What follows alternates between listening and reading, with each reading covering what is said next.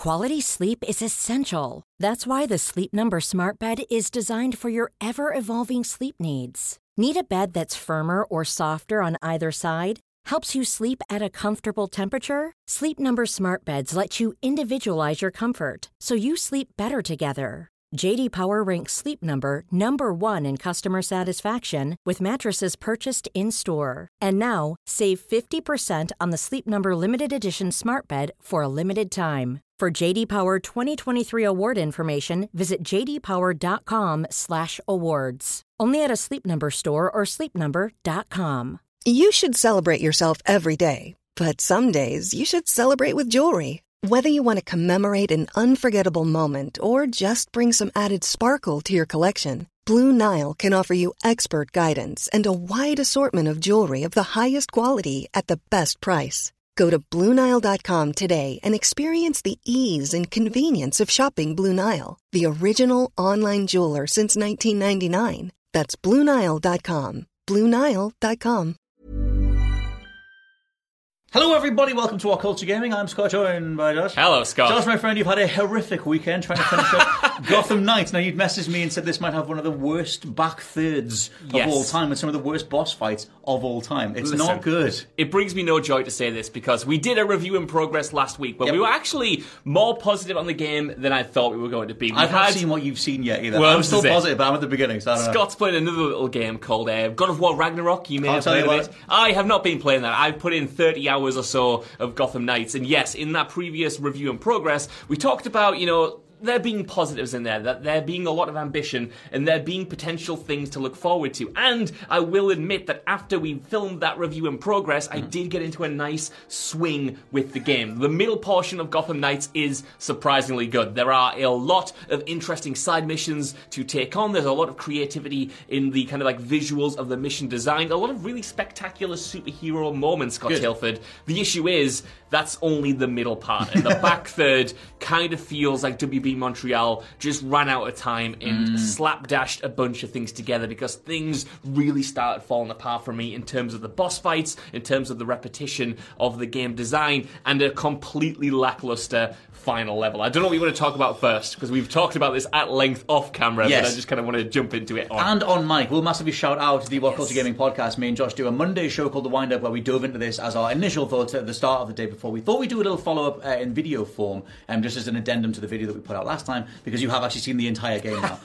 But yeah, the things that you mentioned to me was the fact that they reuse boss fights, which I don't necessarily want to focus on, but I feel like that sort of points to the reality of the development that they had. And it feels like the beginning of the game is way stronger, and it gets just worse the more you play. The thing that we haven't talked about that much is the UI. I saw Forbes did a whole thing about how it has one of the worst UIs of all time, if not the year. And I just, like, the overall feel of Gotham Knights is like 7 different game design ethoses fighting for dominance, let's say. And does it just feel like the overall feel of the game just gets messier as you go on? I would say so. Going to the boss fights that you mentioned there, so for context, there is this one really spectacular side mission in the game where you're hunting down Mr. Freeze. It's actually the very first footage we saw from Gotham Knights. The first gameplay demo was from this mission, and essentially you're going up this big tower that's been completely frozen by Mr. Freeze's machines. There are lightning storms going off. It looks and feels awesome. 20 FPS. And that's right in the middle of the game. And what you get for a final mission, or at least the precursor to the final mission, is the same sub-boss repeated 5 times. And this is when I kind of realized that they were running out of steam, because at the end of one of the last missions, you fight this boss that kind of comes out of nowhere in a really cool environment. I won't spoil which, obviously, and it's really exciting. It's really cool. But the issue is, as soon as you beat that boss, to progress in the story, they say go out into the open world and beat that boss 3 more times. Go track them down and beat them. And the issue is, I thought we were past this. I thought we were past this. And it feels arbitrary, and even worse, the boss fight itself doesn't change every time you fight it. It's literally like the same boss fight 3 times. And then to add insult to injury, when you do go into the final mission, you fight the sub-boss again. So you fight it a total of 5 times in the space of like 1 hour. And that final mission as well, it's nowhere near as spectacular as that Mr. Freeze fight. Again, without giving too much away, it's quite a bland area. You're fighting the same 3 enemies over and over again. It doesn't have the same creativity. And stuff like that that in the back third, of which there is a lot of, in my opinion, a lot of kind of road blocking, a lot of go out and complete an arbitrary number of interrogations before we can complete the story. It just feels like they ran out of time. It feels like they hobbled over the finish line. And like I said, that's such a shame because you were onto something in the middle of this game, and I just thought it was worth flagging that, the more time you put into this game, the more its cracks show. And I want to talk more about boss fights in a second, but I'll let you speak. No, that's the general sort of point of this video, is that like the video that we put out in the first place was the first sort of 5-6 hours on my part, and I think the first 3 or 4 necessarily for you. You're still kind of finding your footing in it, and like I think it puts a really good foot forward. And I'm still really enjoying as much as I've played, but I've not seen the second half or the back third as that you have. But I do think it's interesting that there are recommendable elements in there, like the character writing or the fact that you kind of have a 4 protagonist approach to a story. That the overall thing is a mystery based story anyway. It seems like they had a good idea here. There is a soul here that wasn't really in Anthem or Avengers or insert X other failed thing here. But what was it over time where you were just like, oh god, this is getting worse? I'll tell you what it was. Very specifically, I've just mentioned that Mr. Freeze fight, and it was no accident because that level is awesome. But at the end of it, you actually fight Mr. Freeze, and it's one of the worst balanced single-player boss fights I've experienced in some time. We said in our initial first impressions of the game that it actually caters quite well if you just want to play Gotham Knights as a single-player player. Like, you have co-op as an option, but you don't have to. The game doesn't feel unbalanced if you're just playing it solo. And I still agree with that, with the exception of these boss fights, because they are so clearly designed for 2 people that it is such a slog to get through on your own. And you could say, Josh, well, they're not designed for you. You should bring a co-op partner. And that would be fine if the game flagged it. But the rest of those missions are completely fine if you're playing on your own. You don't have these roadblocks, you don't have these hurdles. But the boss fights themselves seem designed to just frustrate one player, and they don't seem balanced at all, and I was just not having fun. I was going at these boss fights, by the way, like over-leveled, so I shouldn't have been having as bad of a time as I was, and I didn't hit a difficulty spike like this in the rest of the game. But just like the moves that the boss is throwing out, they have these long-winded multi-combo attacks, they have these huge health bars that you're just whittling down over and over again to the point where it's a battle of attrition, and they have a bunch of stages, which is quite cool, but the issue is you only get a select amount of health packs if you're playing solo, and with every stage of the boss that you go through, those don't replenish, so you could get through one stage, have no health packs, and just kind of make a tactical choice to die, because then at least because then you will respawn with health packs that you will need to get through to the next phase, and it's such a shame because they get so much right on the single player front in every other area. It's just these very specific boss fights, and they should be spectacular kind of caps to these great missions, but unfortunately with this game, ironically, it's a tale of 2 cities every single time. We should talk about the fact that, overall they were like, this game's going to work as a single player experience. If you don't want to do multiplayer or co-op stuff, you don't have to. But that's the whole thing. I mean, even the way the multiplayer is implemented, which kind of goes alongside the whole conversation on the UI, and the way that even missions are presented, which we should talk about as well, they've sort of gone back and forward on. I mean, a lot of people thought this was a 4-person loot game because it's the way that it's come across as having 4 main characters, and then it is lots of co-op stuff. Then it is also a single player story because you have any cutscene that you do in the game only addresses one character at a time, which means that various scenes don't even make any sense anyway, because maybe one character's been through something that then isn't addressed in the follow-up scene with someone else, or whatever. Things like that, I feel like it's kind of just like I said, it's like 7 different design ethos and various different marketing attempts to get this across, all falling apart at the last hurdle and not really coalescing in the final product.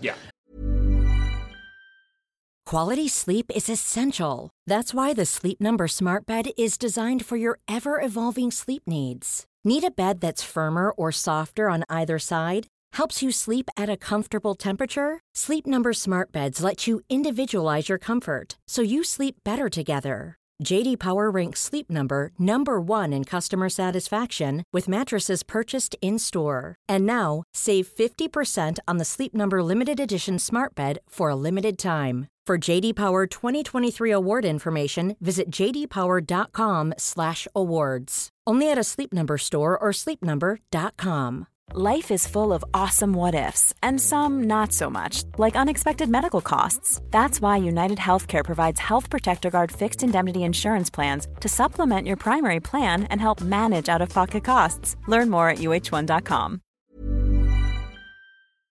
This podcast is brought to you by Indeed. If you need to hire, you need Indeed. Indeed is your matching and hiring platform with over 350 million global monthly visitors, according to Indeed data, and a matching engine that helps you find quality candidates fast. And Indeed doesn't just help you hire faster. 93% of employers agree Indeed delivers the highest quality matches compared to other job sites, according to a recent Indeed survey. One of the things I love about Indeed is that it just makes hiring all in one place so easy because you just get unparalleled access to job seekers. Plus, listeners of this show will get a $75 sponsored job credit to get your jobs more visibility at Indeed.com/WCG. Just go to Indeed.com/WCG right now and support our show by saying you heard about Indeed on this podcast. Indeed.com/WCG. Terms and conditions apply. Need to hire? You need Indeed. But yeah, let's talk about like UI stuff and menu stuff, because I feel like they did a villains trailer. You know, if you've watched the trailers, then you'll know that Harley Quinn, Clayface, and Mr. Freeze are three main villains out there, alongside the Court of Owls, which are kind of underneath everything else. Yes. Literally and in the game. But I feel like the way that they present those missions, you were saying before recording that it's like you kind of almost don't realize how to get them. Yeah. They're kind of buried in the pause menu, but the game's also telling you to go check the evidence board, and there's also a shortcut on the evidence board back onto the pause menu. That's it. To let you trigger the mission itself, but you can also go to a point in the open world and find it too.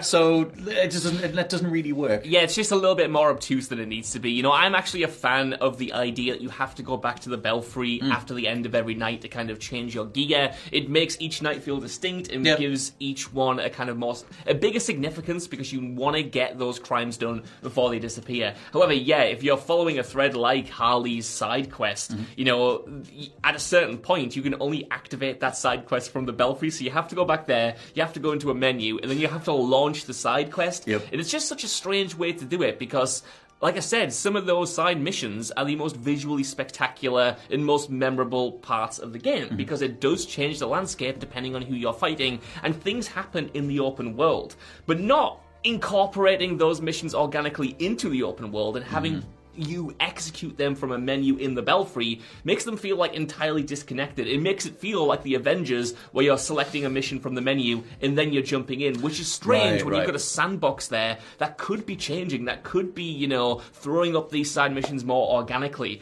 And it just feels like a missed opportunity to mesh the two worlds, and it just makes it more cumbersome than it should be. And that's, of course, on top of the loot system, which is an absolute nightmare to navigate if you're just trying to craft something or change your loadout. It's a weird thing, because I feel like the first impressions that we got from this game, and the thing, like I said, the foot that it puts forward is this really enticing. Then the game opens on a 10-minute cutscene. You get this whole depiction of what's happening in Gotham, what's happening with really cool key characters, and then you pivot over to the four main Gotham Knights that you're going to be continuing with. And the way the table is set at the beginning, I thought was really, really fascinating. And then that's backed up by the way that all the characters are written. I think there's really a nice amount of depth there. And like Gotham itself, I don't even mind the bat bike that much. I just love the idea of a bat bike to get me around. But overall, I feel like it puts a really strong foot forward, and then it's almost like, okay, we've set the table, we've set it in motion, and that's kind of all we've got. Yeah. And then over time, that just sort of peters out, where the various things that you were putting up with, like the way that mod chips and transmogrifying your costumes and everything, the way that the kind of messy way that they were introduced at the beginning, you kind of go, well, if we're pie charting it, then the story stuff, the character stuff is a really meaningful part of that pie, so I'm going to focus on those things. But if those things don't pay off, then all you have left is all the messy stuff, and then it all just kind of collapses under its own weight. That's kind of it, you know. I think at a certain point, about 20 hours into the game, the developers just went all Ian Beale and were like, I've got nothing left and I don't know where to go from here. Because, like you said, you know, when we first did our early impressions, I was kind of positive. I was like down here. Yeah. And then I got into a nice swing of it, and I kind of was like, ooh, maybe this game is even better than I thought it was going to be. And then I got to those frustrations, and then the frustrations just kind of like blocked out the good parts, and then it kind of tanked for me towards the end. As always, Gotham Knights continues to be a complete mixed bag of everything. There's so much in there to enjoy, but there's so much stuff that you've got to put up with. And I know this game was already delayed a year. It was supposed to come out last year. Obviously, you know, issues like COVID, you can't help that. Like, that's just issues that everyone has been dealing with, but I wonder what this would have looked like if it had another year of polish. I know that was probably untenable, but there's a great game in there. There's just so many corners that have been cut. There are so many things that are unpolished. There are so many areas that are unoptimized. And I don't want to feel like this, Scott. I wish there was a moment, man. I keep going back to it. There was a moment where I really thought I was going to come in on today and say, Scott, you were right. This game is incredible. I wish. And it just isn't in its totality. And that's the thing I want to get across, is that almost like a buyer's beware kind of thing. Because I feel like with games like this, they put a really good foot forward and really good first impressions and really good initial vibes. I know that obviously the reaction to Gotham Knights overall from the critical response, people who have finished it a bit earlier, it wasn't that solid. But I feel like there were recommendable elements. And that's the whole reality of having such a mixed bag of a game.